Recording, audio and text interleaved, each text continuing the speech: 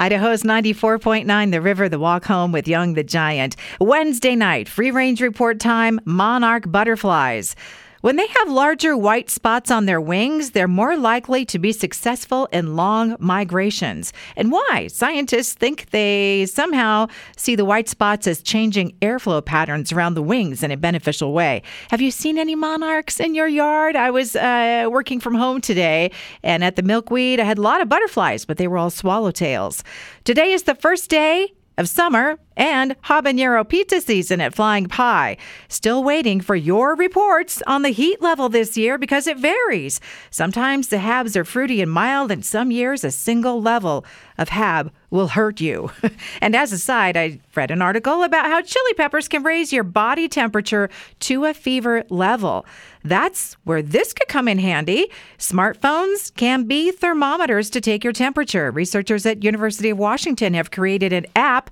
You don't have to change any hardware. And when can we get this app? They say they've got to do a little more testing first. Patio hype. It's the season.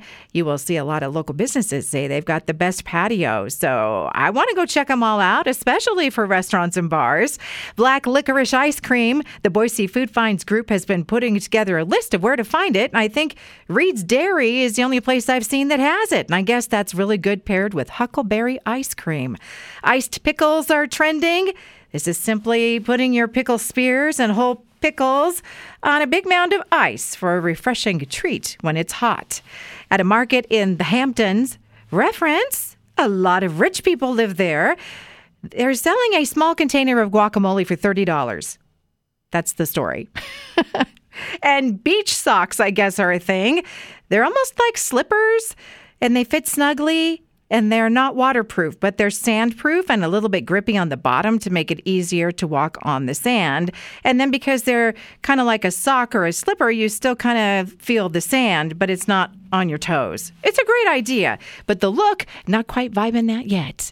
That's a wrap on the Free Range Report tonight. Past editions at riverboise.com and on Apple Podcasts.